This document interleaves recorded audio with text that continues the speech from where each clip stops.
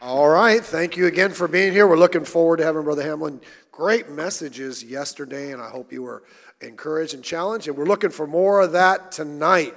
And so I hope your hearts are open to what God has for you. Let's give him another warm welcome as he comes to preach to us. Open your Bibles, the Gospel of John, chapter 21. This is a marvelous Monday night crowd, and we certainly thank the Lord for each of you that are here. And I have a good number of friends and family that are watching by way of internet. And why don't you, which camera are we using? Would you wave at me, which camera, straight ahead? All right, this is what I want you to do. If you're in these couple sections, let's wave at them. Can you do that? Can we wave it? No, you got to turn around and look at the camera. That's funny, and you're letting on. We appreciate those that are tuned in. And if you're watching by way of internet, you send us $5, we'll send you a vial of holy water. Not really, but I've always wanted to do that. Gospel of John, chapter 21. Marvelous Monday night crowd. We thank the Lord for each of you that are here. And I, like my new friend, Brother Myers, am very mindful that there's any myriad of places you could be on a Monday night. But here you are in the house of God with the people of God, getting ready to hear the Word of God. Thank you, thank you, thank you for being in the service tonight. I want to encourage you to be back with us tomorrow night. I kind of melancholy in saying it. I never use the word melancholy, but when I think about a girl in high school that I dated, she had a head like a melon and a face like a collie. But welcome to the Winter Revival meeting. But tomorrow night, the Lord being my helper, I'll be preaching on the subject, just keep plowing. You don't want to miss the service tomorrow night. Just keep plowing.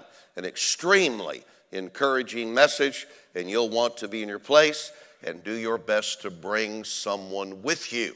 As you're turning to the Gospel of John, chapter 21, I hope that you will stop by the book table. On the book table, there is the message, Get You On to the Great Men. I don't know why it is, but we're living in a day where in the golf world, you can talk about Sam Snead, and in the literature world, you can talk about William Shakespeare, and in the hockey world, you can talk about Wayne Gretzky, and in the football world, you can talk about Mike Ditka. And then you go to the fundamental world, and if you say Tom Malone or Lee Robertson or Carl Hatch, someone hollers man worship. Now that's absolutely ridiculous. It is not a stretch of a statement to say that between both Brother Myers and I, we know thousands of independent fundamental Baptist preachers, thousands, and not one is a man worshiper, not one. That is a straw man argument. And if they can talk about William Shakespeare in the literature world and so on and so on and so on, you better believe we can talk about those giants that are in glory that have provided so much that we experience and enjoy. That doesn't make us a man worshiper, not at all. You got to be smoking hymn book pages to say something that foolish. But it was with that thought that I preach this message, Get You On to the Great Men. And you'll find it interesting, Brother Myers. It appeared on the front page of the Sword of the Lord, and when it did, it literally started an internet firestorm. And my intimate friend, Dr. Shelton Smith, received several letters demanding an apology on the front page for the sermon. Well, when I heard it got that kind of response, I turned the article into a message that I just preached with me, carried with me and preached all across the country. Get you unto the great men. And then Dr. Smith called me one day and he said, we're taking so much flack on that article that we've decided to put it in the Sword pamphlet series. So here it is. And I say this, if you see anything of mine in print, would you please write hateful letters, because that's how I get my stuff published, right there. And I deal with what our attitude ought to be towards the giants that are gone. Get you on to the great men. In the back of the message, there's an added feature in that I wrote on a divine appointment with a great man.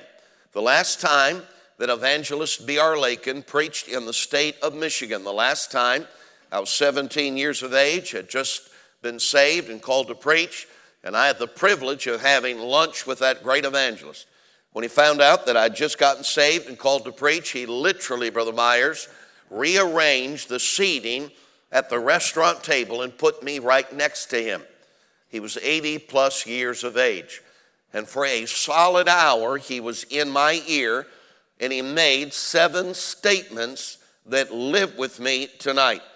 There's hardly a month that goes by but what either myself or Mrs. Hamlin will quote one of those statements one to another. Things like, learn to preach the gospel.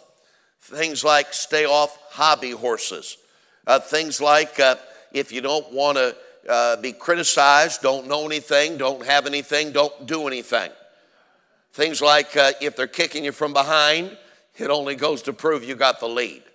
And so as an added feature, there is that in the message, Get You Unto the Great Men. And if you'll get it tonight, I will throw in the card 40 tremendous truths learned in 40 years. When I marked our 40th year in evangelism, I took a pen and a legal pad and just scratched down 40 things that I trust that I've learned in 40 years. Also, on the book table, there is the message, the religion of the new card.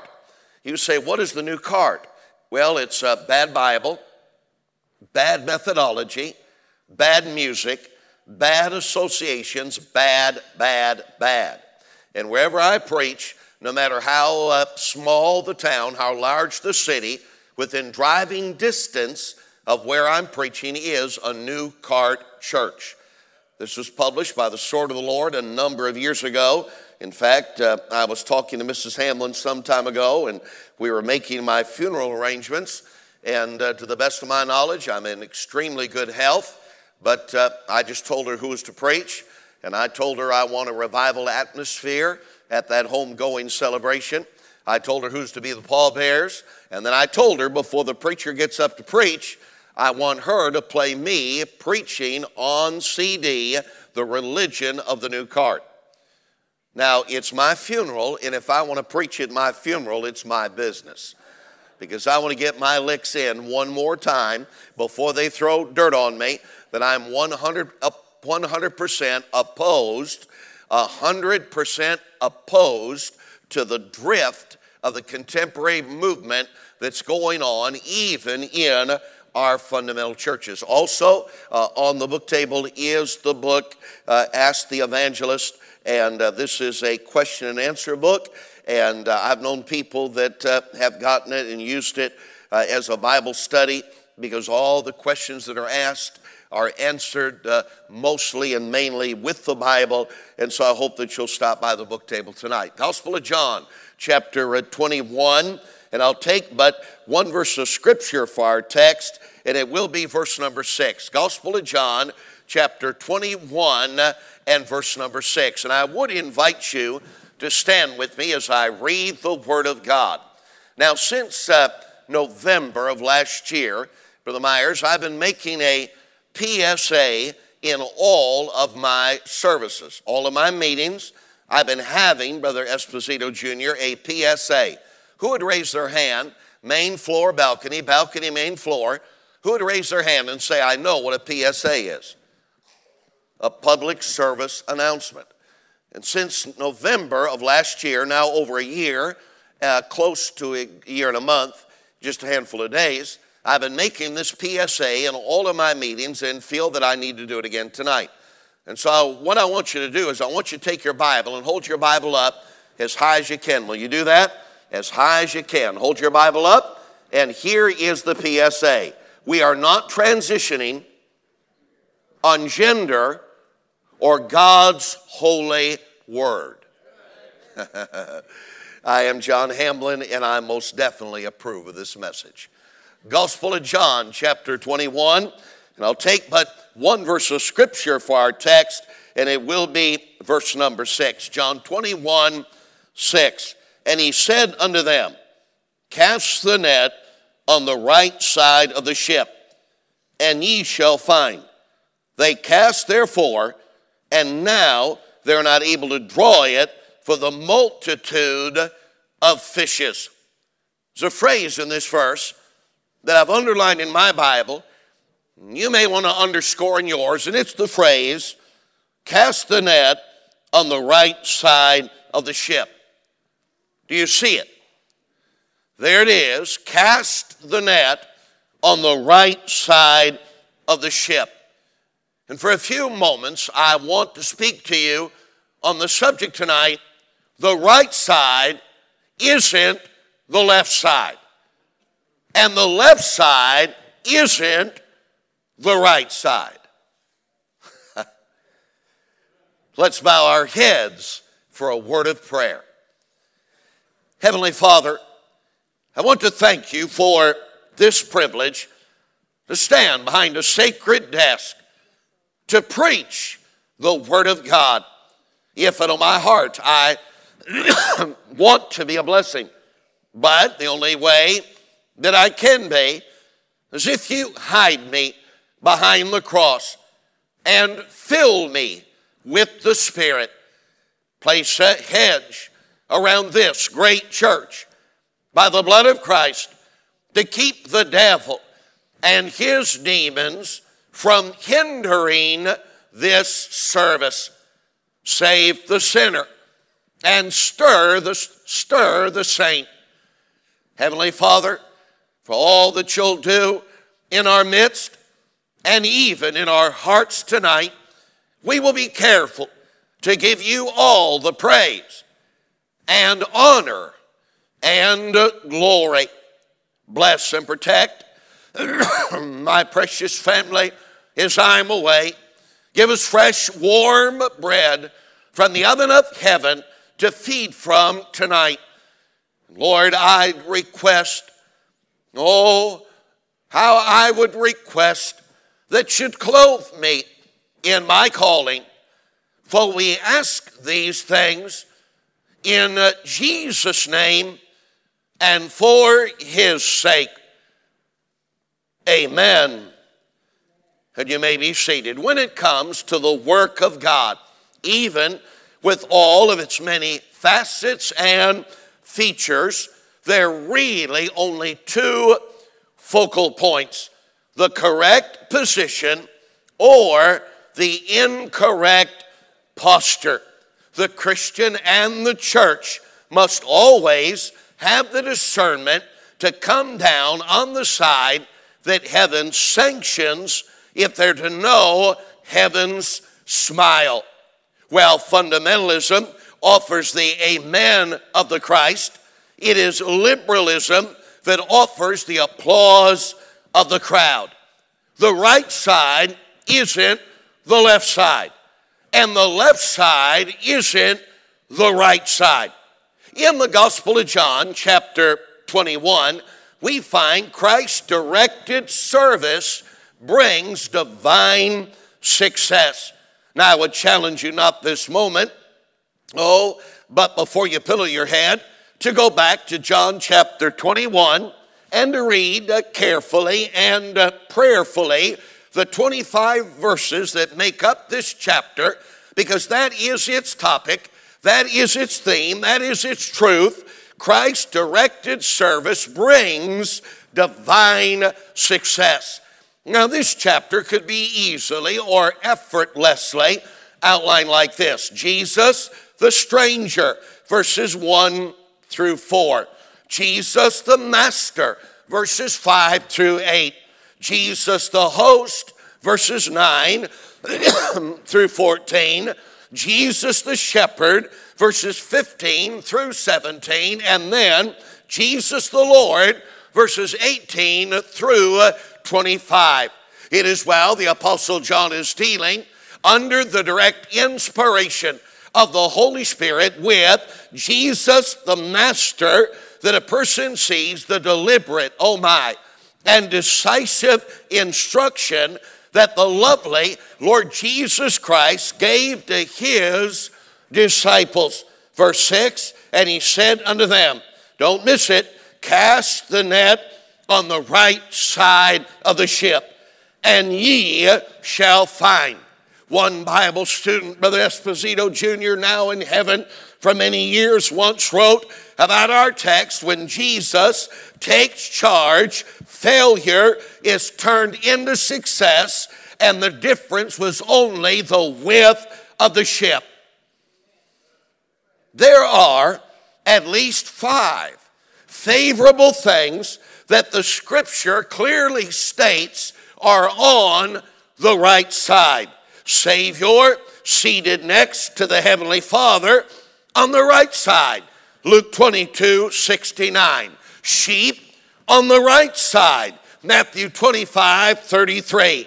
Safety on the right side. Psalm 89:13. Satisfaction on the right side. Psalm 16:11. And from our text, service on the right side, John 21:6. Charles Haddon Spurgeon, that prince of preachers, may have put it best, and instead of using 2 sides of a ship, he selects the image of 2 roads when he said, we have come to a turning point in the road. If we turn to the right, mayhap our children and our children's children will go that way. But if we turn to the left, generations yet unborn will curse our names for having been unfaithful to God and to His word. Never forget, while many insist on doing the work of God from the left side of the ship because it seems palatable to the culture, there still are some, and I'm preaching to a church full of them tonight in Long Beach, California. There still are some that insist on doing the work of God from the right side of the ship because it is surely more pleasurable to the Christ. Now, if you miss everything that I preach tonight, I pray that you would not miss that. And it even bears repeating, while many insist on doing the work of God from the left side of the ship because it seems more palatable to the culture, there still are some that insist on doing the work of God from the right side of the ship because it is surely more pleasurable to the Christ. Friend, you and I, those of us that are saved, need to decide that we're going to stick, We need to decide that we're going to stick to serving God from the right side of the ship. And quickly tonight, there are several tremendous things that stand out from simply serving the Savior on the right side. And they're all found here in John chapter 21. Let's quickly notice it tonight. And you may want to take out a pencil and somewhere in your Bibles write these things down. But my, how it would be far better if God were to take an eternal pen and write these things upon my heart and upon your heart as well. The right side isn't the left side, and the left side isn't the right side. Number one, the adherence. Verse 6, and he said unto them, cast the net on the right side of the ship, and ye shall find. They cast, therefore. A tremendous thing that stands out from simply serving the Savior from the right side is the adherence. In verse 6, the Apostle John tells us that the lovely Lord Jesus Christ tells his disciples which side of the ship to throw their net, and they take at this point the stranger's advice on the shore in switching fishing spots. Brother Ross, this single act went 100% against their fishing profession, their fishing practice, their fishing prejudice, and even their fishing pedigree. Tune in, the 3 words they cast therefore is the marked difference between barrenness and blessing, existing and excelling, oh my, and even average and abounding. Evangelist Oliver B. Green once wrote about this scene in the Scriptures: when we obey the Lord and seek His will for our lives, we will be successful in the undertaking He assigns us to do. He went on to write, it may be in the business world, it may be in the ministry, fishing for the souls of men. But wherever he leads, if we follow his leadership and trust him for the outcome, we can count on blessing and outstanding results. Psst. Let a person put their ear to this Bible page and they will hear these disciples sweetly singing in a heavenly harmony when we walk with the Lord in the light of his word. What a glory he sheds on our way. While we do his good will, he abides with us still and with all who will trust and obey. Trust and obey, for there's no other way to be happy in Jesus but to trust and obey.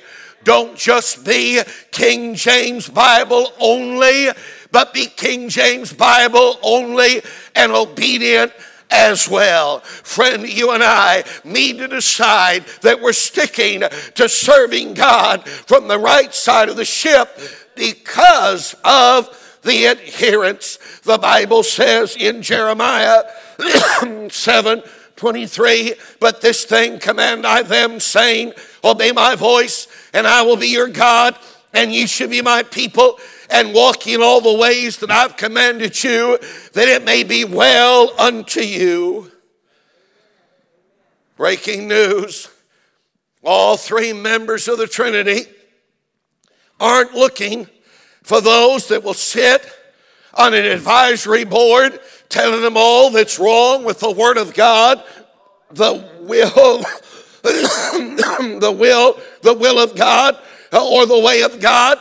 But all three members of the Trinity are looking for those that would simply do their best to follow the last thing that God has said to them 24 short hours ago off the pages of the Bible. You see, the right side isn't the left side, and the left side isn't the right side, because on the right side there is the adherence. When Ananiah Judson graduated from college and seminary, he received a call from a fashionable church in Boston to become its assistant pastor. Everyone congratulated him. His mother and sister rejoiced that he could live at home with them and do his life's work. But Judson shook his head. My work is not here, he said. God is calling me beyond the seas to stay here, even to serve God in his ministry. I feel would only be partial obedience, and I could not be happy in that. Although it cost him a great struggle, he left mother and sister to follow the heavenly call. Oh, Brother Myers, the fashionable church in Boston still stands rich and strong, but Judson's churches in Burma have 50,000 converts, and the influence of his consecrated life is felt around the world. On a strictly personal note, when preaching a college commencement, I had the privilege of shaking a young man's hand who graduated from a Bible institute that Adonai Judson had started.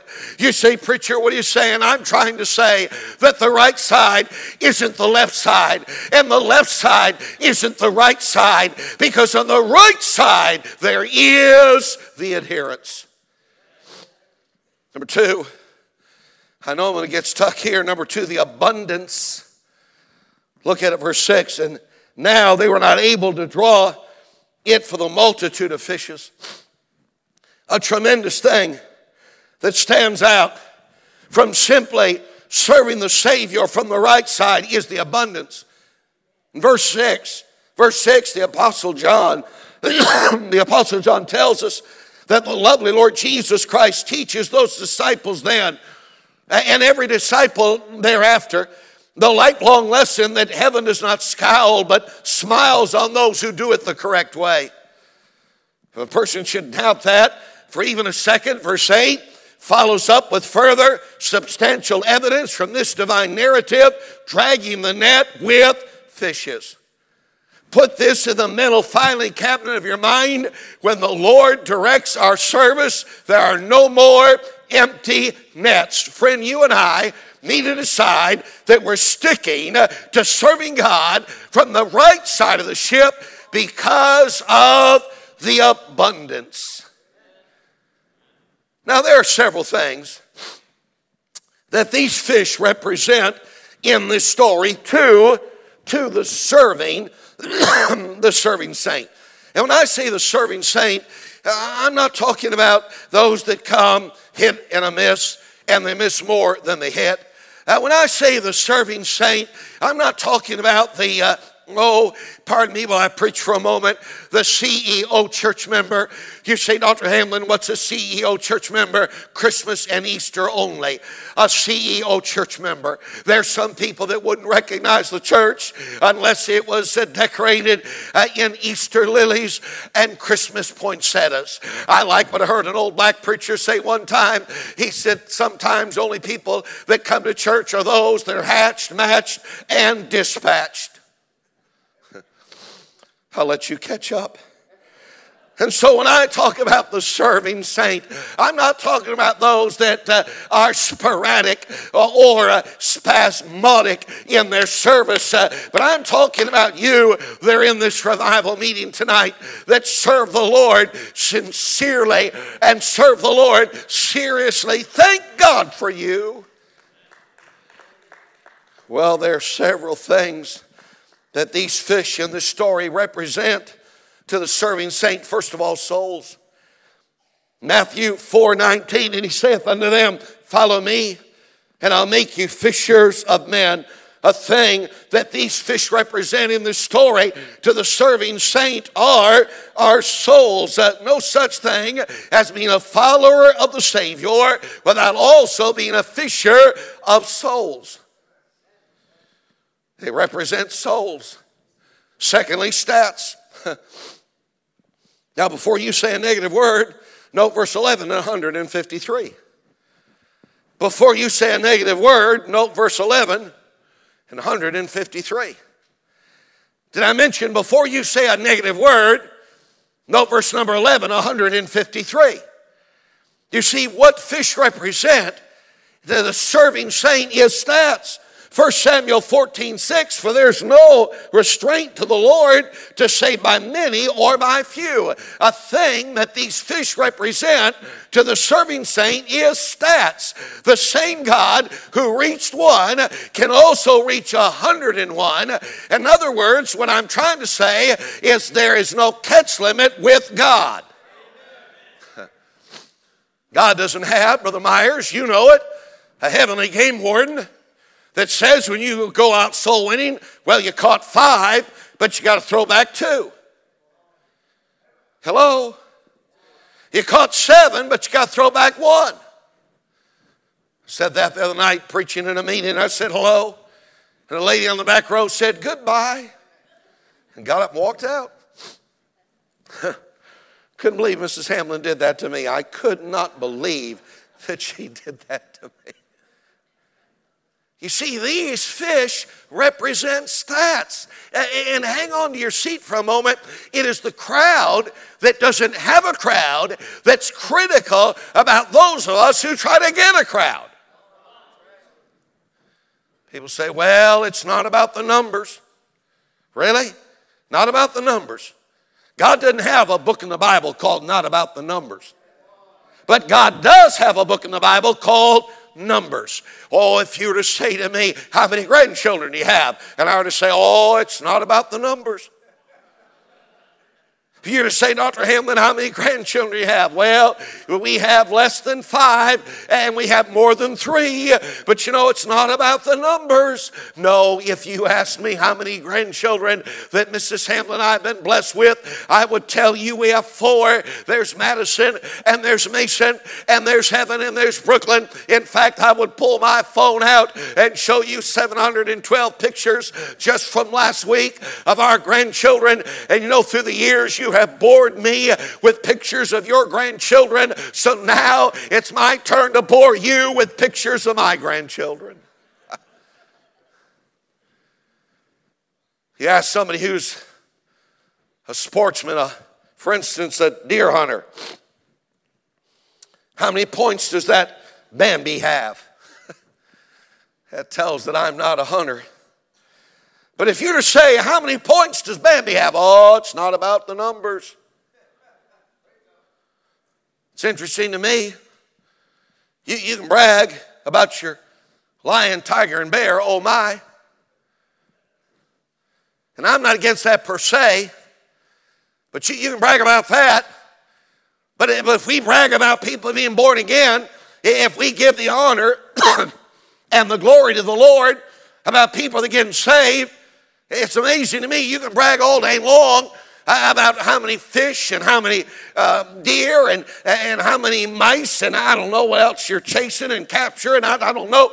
But it's amazing to me that when we have somebody saved or like you recently had a big day with, I believe, 1,400, and God bless you, preacher, I'm for that, to the 100th power. It is amazing to me that it's the crowd that doesn't have a crowd that's always critical of those of us who are trying to get a crowd. Don't shout me down when I'm preaching good. You say it's not about the numbers? Really? Really? Not about the numbers? Okay. And then at the end of the week, you let me have your paycheck. And we'll go ahead and chop off a couple zeros on the back end, and we'll see if it's really about the numbers or not. It's interesting to me. Verse number 11, 153. That's in the King James Bible, neighbor. Verse number 11, 153. Sounds like a big day to me. Verse number 11, 153. That sounds like the Lord wasn't frowning on that.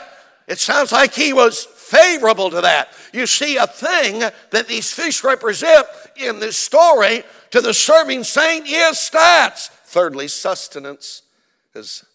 Sustenance is Matthew 15:36. And he took the 7 loaves and the fishes and gave thanks and brake them and gave to his disciples. You see, a thing that these fish represent to the serving saint is sustenances. God will often himself set the table for the Christians and churches that are in the fishing business. Boy, I wonder how many times in the history of the Pacific Baptist Church here in Long Beach, California, I wonder how many times that there's been an unexpected bill. I wonder how many times that there's been an unplanned need, and before we could even pray about it, before it could ever be announced, before we could ever put it on the church prayer list, it just seems like God, oh my, opens a hole in heaven and drops into the lap the very thing that this church needs. You know why? I believe God will put the angels in heaven on half rations to take care of that Christian and to take care of that church that's in the soul-saving business. Stats. I think about during the coronavirus crisis, which morphed quickly into coronavirus craziness. Now I realize there's something to it. I do. I had friends that passed away from it. I realize there's something to it, but at the same time, you'd have to agree that it's been exaggerated, that it's been politicized, that it's been weaponized. Say amen right there. You'd have to agree with that. But during that coronavirus crisis, Brother Myers, my spring calendar was decimated. I mean, the bottom fell out. And I told Mrs. Hamlin, who's watching, appreciate baby tuning in tonight.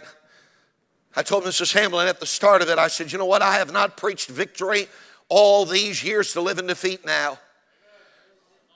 And Brother Gary, I didn't send out one text. I didn't send out one email. I didn't make one telephone call, didn't send out one letter. With the bottom of my calendar literally falling out and meeting after meeting after meeting being canceled. Every bill was paid. There was gas, Brother Myers, in 2 vehicles. There was food in the refrigerator and food in the pantry. And please don't say amen here, but I came out of that thing weighing more than I went into it. I told you not to say amen, and some of you still did. Sustenance as God will absolutely take care of those that are giving it their all to see people saved. I remember I got a letter in the mail that first week of the coronavirus crisis, and meetings were being canceled, and I went to the mailbox. I never go to the mailbox, but I was home so I could go to the mailbox, and I got a letter that was addressed to me, and I took it in the house, and I opened it, and when I opened it, Brother Gary, there was a large check that dropped out of it, and I read the letter, and the letter said, Dr. Hamblin, I'm sure you could use this, and you've been such a blessing to me through the years. I just want to be a blessing to you. And a lady outside of Dallas, Texas had signed that letter. And Brother Gary, it dawned on me when I saw that name that dear lady is deaf and she has never heard my voice. But she was the first one to send something. You know why? He's a good God. He's a gracious God. He's a great God. And if you and I will stay after souls, I promise you, He'll take care of you. Every single time. Sustenances. Oh, that every person that is in this service and watching by way of internet would realize that the fish in this story represent souls and stats and sustenances. Back in 2017, I flew into Chicago Midway Airport late on a Saturday night. I was to start a revival meeting the next day at the Bible Baptist Church in Hammond, Indiana, where Dr. Hebert Rodriguez is the pastor. Brother Myers, I've given Dr. Rodriguez a nickname. I called him the young Hispanic Lee Roberson. That's some kind of a nickname. And it was my first time to be with Dr. Rodriguez, and I flew in late on a Saturday night. And he picked me up at the Chicago Midway Airport, and he took me to get a bite to eat. And then he said, Dr. Hamblin, before I take you to the motel and drop you off, I'd just like to take you by the church and show you the church. This is your first time here. And I said, man, I'd love to see it, Brother Rodriguez. And so we went by the church, and he pulled into the parking lot, and I happened to notice that on the church sign, it said, big day for the start of our meeting. When I asked him about it, Brother Myers, he said with tears in his eyes, Dr. Hamblin, for many weeks now, our church has been praying around the clock and working hard to see our attendance record broken tomorrow morning, and our goal is 400 people. I thought to myself, now I know you visitors from heaven don't think this way, but I'm not a visitor from heaven. But I thought to myself, if there's 2 weekends you don't want to have a big day, it's the weekend of your mother-in-law's birthday and Memorial Day weekend. And it was Memorial Day weekend that we were to start that revival meeting. And I turned in my seat and I looked that man of God in the eyes and I said, I'm going to believe God with you that we're going to see that attendance record broken. And in less than 12 hours, I stood to preach at the Bible Baptist Church in Hammond, Indiana, and they had crammed into that auditorium 424 people, and there were 31 people that had trusted Christ that morning. Listen, the right side isn't the left side, and the left side isn't the right side, because on the right side there is the abundance. And then number 3, and last of all, my time's gone. Not only the adherents. Would you look at the text? Cast the net on the right side of the ship. Isn't that interesting? No Barnum poll. No Barnum study. And by the way, I'm not interested in Barnum. I'm interested in Bible. No demographic report. No, what is it that people like and what is it that people don't like? And we'll just stick a wet finger to the wind and no. That King James Bible says the right side. The right side. The right side. Isn't that amazing? Oh, we've got a crowd that is forever asking for a Bible verse. And I have found that you give them one Bible verse and they want another one. And then you give them 10, and they want another one. And then you give them 24, and then they want another one. And I'm not saying, no misrepresent what I'm going to say right here, and don't twist it. And if you do, I'll pray that the lice of 1,000 camels infest your armpits before morning. But I believe in giving people, I'm preaching the Bible right now. But there's a crowd that you give them one Bible verse, they want another Bible verse and another Bible verse, and you could give them 400 Bible verses, they still wouldn't be happy. I'm going to shock you and say the answer to many things is just simply this: the right side. The right side. The right side. Well, why do we have to have a winter revival meeting? The right side. Well, why is it that you can't be on the platform at the Pacific Baptist Church looking like an escapee from a nudist colony? The right side. Oh, why is it that men need to look like gentlemen, ladies need to look like ladies, and that is in the Bible. But let me just say to you, the right side, the right side, the right side. And there's a crowd that they want Bible verse after Bible verse after Bible verse, but why don't you go ahead and put this in your pipe and smoke it? The right side, the right side, the right side. On the right side, there's the adherence. On the right side, there's the abundance. And then number 3 and last of all, and I've been looking forward to this third point since the Lord laid the message on my heart, the appearance. Verse 7.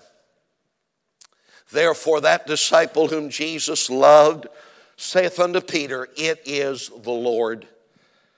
A tremendous thing that stands out from simply serving the Savior. From the right side is the appearance. In verse 7, the Apostle John tells us that the lovely Lord Jesus Christ reveals His presence and is the direct result of His disciples responding, to His revealed plan. And He said unto them, cast the net on the right side of the ship. Verse 6. Now, this is not the most profound thing that you've ever heard a preacher say, but it's true nonetheless. You can't get to verse 7 unless you go through verse 6. Preach on, Dr. Hamlin. I said, you can't get to verse 7 unless you go through verse number 6. A person must bear in mind that the disciples' presence brings with it the power of conviction, because as soon as Brother John shouts, who's here? Brother Peter scurried to put his clothes back on and then jumps into the sea to hide his stark nakedness. Sidebar, both the work of the Lord and even the worship of the Lord dramatically changes when there is the discernment that we're with the Lord. Look at our text, verse 6, John 21. And He said unto them, cast the net on any side you want. No. Cast the net on whatever you think is pragmatic. That's just a real fancy word for compromise. And He said to them, cast the net on let's do a study and find out what Barnon thinks. No. And He said unto them, cast the net on the right side of the ship. One Bible student now in heaven for many years once wrote about this spot in the Scriptures. Silvery wonders were still coming up from the deep. The bottom of the boats were covered with piles of flopping fish, and they were getting larger. But, Brother Myers, I must add that the attention, as wonderful as that is, needs to move from the miracle to the manifestation, of the Master on the shore. Now, I'll be quick to tell you that I love the miracle. Man, I love it. And I love the abundance. I don't apologize for the abundance. I'm a promoter of the abundance. But I'm here to tell you there's something greater than the miracle. and there's something greater than the abundance. And what's greater than the miracle and greater than the abundance? You know what's greater? It's the manifestation of the Master. It is the appearance. That's what's greater. Oh, friend, you and I need to decide that we're sticking to serving God from the right side of the ship because of the appearance. The Bible says in Acts 17:27, and they should seek the Lord, if haply that they might feel after him and find him, though he be not far from every one of us. It's this preacher's firm belief that if we could get God's people to value the presence of the Lord in their service, it would absolutely revolutionize their service. I think about the great job Brother Nick does in leading the choir and the special music. And boy, he led that first hymn about heaven. And I sensed the presence of the Lord, and you did too. And then that ladies' ensemble came out, and they blessed our hearts. And then the preacher's wife's son got up and sang, and I mean, that was awesome. Cow jumped over the moon, and I did too. And we drove up on the property. Brother Ross brought me tonight, and I mean, just driving on the property, I sensed God. But I have to let you know something. Tonight is not the first time that I've enjoyed his presence today. Now thank God for Brother Nick, and thank God for the ladies' ensemble, and thank God for the pastor and pastor's wife's son, and thank God for you being here. But I got to let you know something. I sensed his presence in my devotions this morning.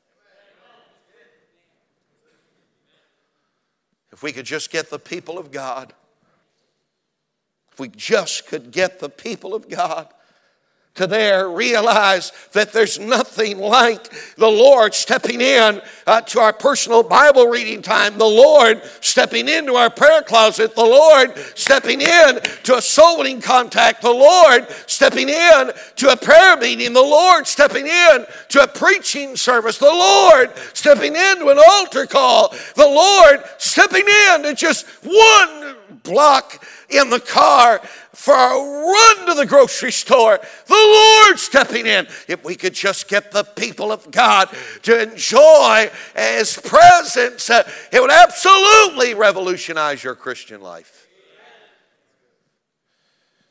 As wonderful as this service is, I have to say I feel sorry for you if this is the first time you've sensed his presence today.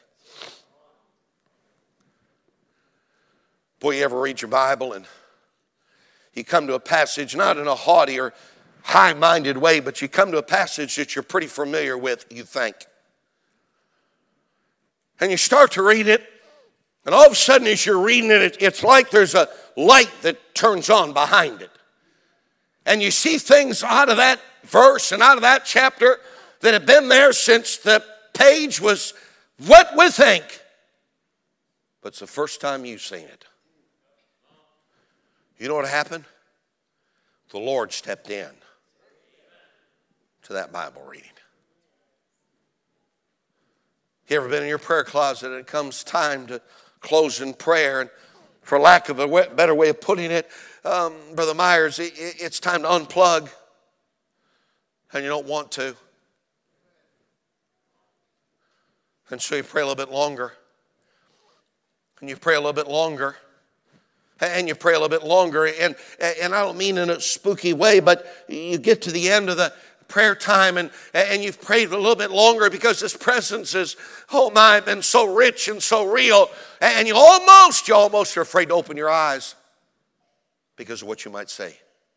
I'm not talking about spooky.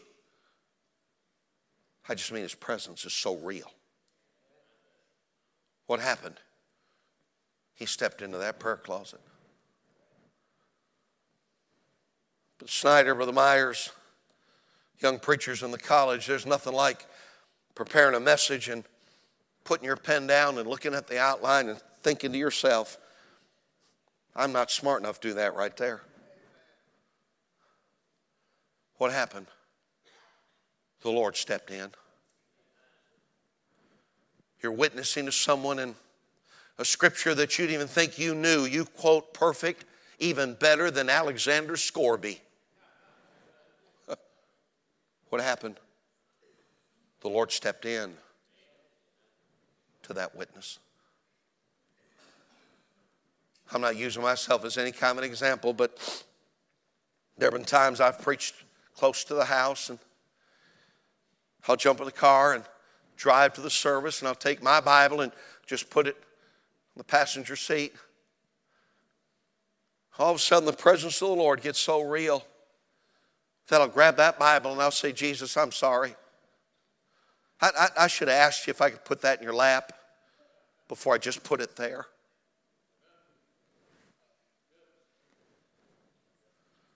I'm not talking about spooky. I'm just talking about when we sense His presence in a real way. People are always talking about burnout. I don't want to burn out. Most of the people that say they don't want to burn out have never been on fire to start with. Oh, bow your head. We're nowhere near closing in prayer time. But you know, keep you from so-called burnout when the Lord steps into your Bible reading time. When the Lord steps into your prayer time. When the Lord steps into the pulpit with you. When the Lord steps into that soul winning time. It'll absolutely revolutionize your Christian life. And I'll tell you this. If you enjoy Brother Nick now, you wait till you enjoy the Lord by yourself. And then you hear Brother Nick. Right side. Right side. Right side. Well, what about the left side? I don't know anything about the left side. All I know is the best is on the right. I'm not looking that way. I'm not leaning that way. I'm not listening that way. There's too much good on the right side to wonder or worry about the left side. The appearance. I'm closing with this. They tell me in Westminster Abbey there's a monument and memorial to the two preacher brothers, John and his brother Charles Wesley. And on that memorial, they have taken three of John Wesley's most famous quotes, and they've put them on that memorial. One is, I look on all the world as my parish. Another is, God buries his workmen, but God continues his work. And the third was when he uttered from his deathbed. And keep in mind, if we were to go to Westminster Abbey tonight, we would find there this monument, this memorial, where statesmen and kings and queens are buried. Winston Churchill is buried there. Westminster Abbey, they have this monument, this memorial to John and Charles Wesley. And then they got those three famous statements of John Wesley. The world is my parish. God buries his workmen, but he doesn't bear the work. And then this statement, the best of all, God is with us. They tell me that, Brother Myers, that statement was made, that last one, by John Wesley when he was on his deathbed. And family and friends have gathered around the deathbed of John Wesley, and with ebbing strength, he raises himself up off of the deathbed, and he begins to wave his right arm, and John Wesley begins to shout, the best of all, God is with us. The best of all, God is with us. The best of all, God is with us. And John Wesley graduated to glory. That's awesome. But I'm here to tell you that does not have to be at the finish line of our life. As wonderful as that is, and as glorious as that is, we don't have to wait to the finish line to say the best of all, God is with us, But oh my, in our Bible reading, in our soul winning, in our preaching, in our serving, in our living for God, we can say the best of all, God is with us. That happens on the right side. Our heads are bowed, our eyes are closed.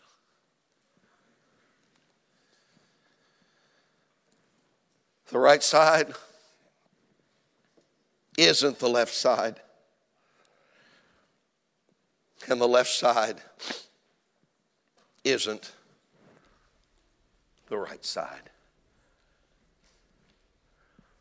I wonder, with every head bowed and every eye closed, who could lift their hand and say, preacher, I know that I know that I know that I know.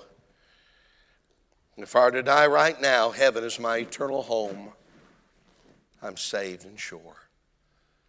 Main floor, balcony, balcony, main floor. You lift your hand and leave it. Saved and sure.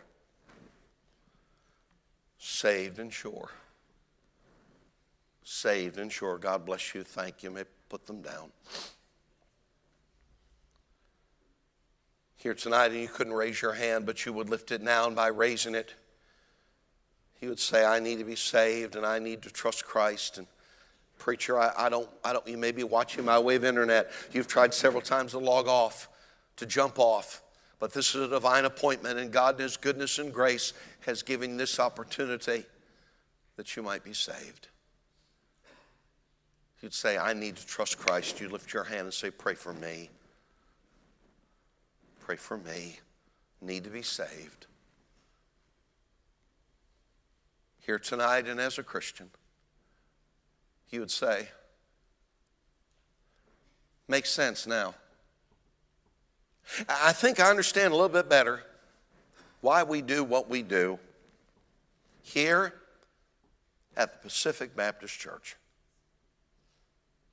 And really, Dr. Hamlin, there are some things that never thought about it that way. There's not 400 Bible verses for, but they're on the right side. And you'd lift your hand and say, tonight, God has spoken to my heart. God bless you there. All over, all over, all over, all over, up on the balcony, main floor, all over. God bless you. Maybe you're here tonight and need to get right with God. Maybe you're here tonight and you're a prodigal. Maybe you're here tonight and you're backslidden, whatever it is. Tonight can be the night that you get right with God. You lift your hand and say, pray for me. God bless you there. Others need to just old-fashioned get right with God. God bless you there. We stand to our feet, our heads are bowed, our eyes are closed. Heavenly Father, thank you for the kind attention of these, my brothers and sisters. And Lord, I pray that not one in any way would grieve, resist, or quench the Holy Ghost. May this be a time of great and glorious victory. Our heads are bowed, our eyes are closed as our sister begins to play. These altars are open.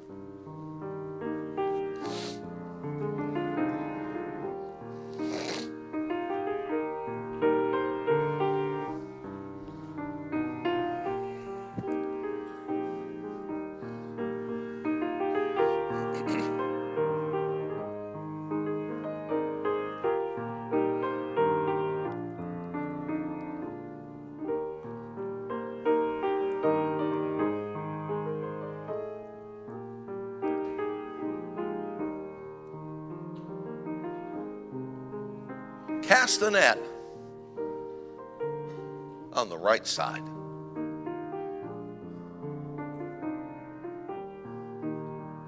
The adherence, the abundance, the appearance, all on the right side.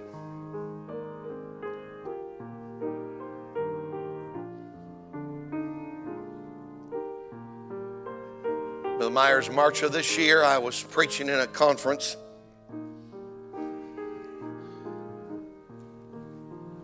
And I'd preached this message. And after the service, two young preachers came to the book table separately.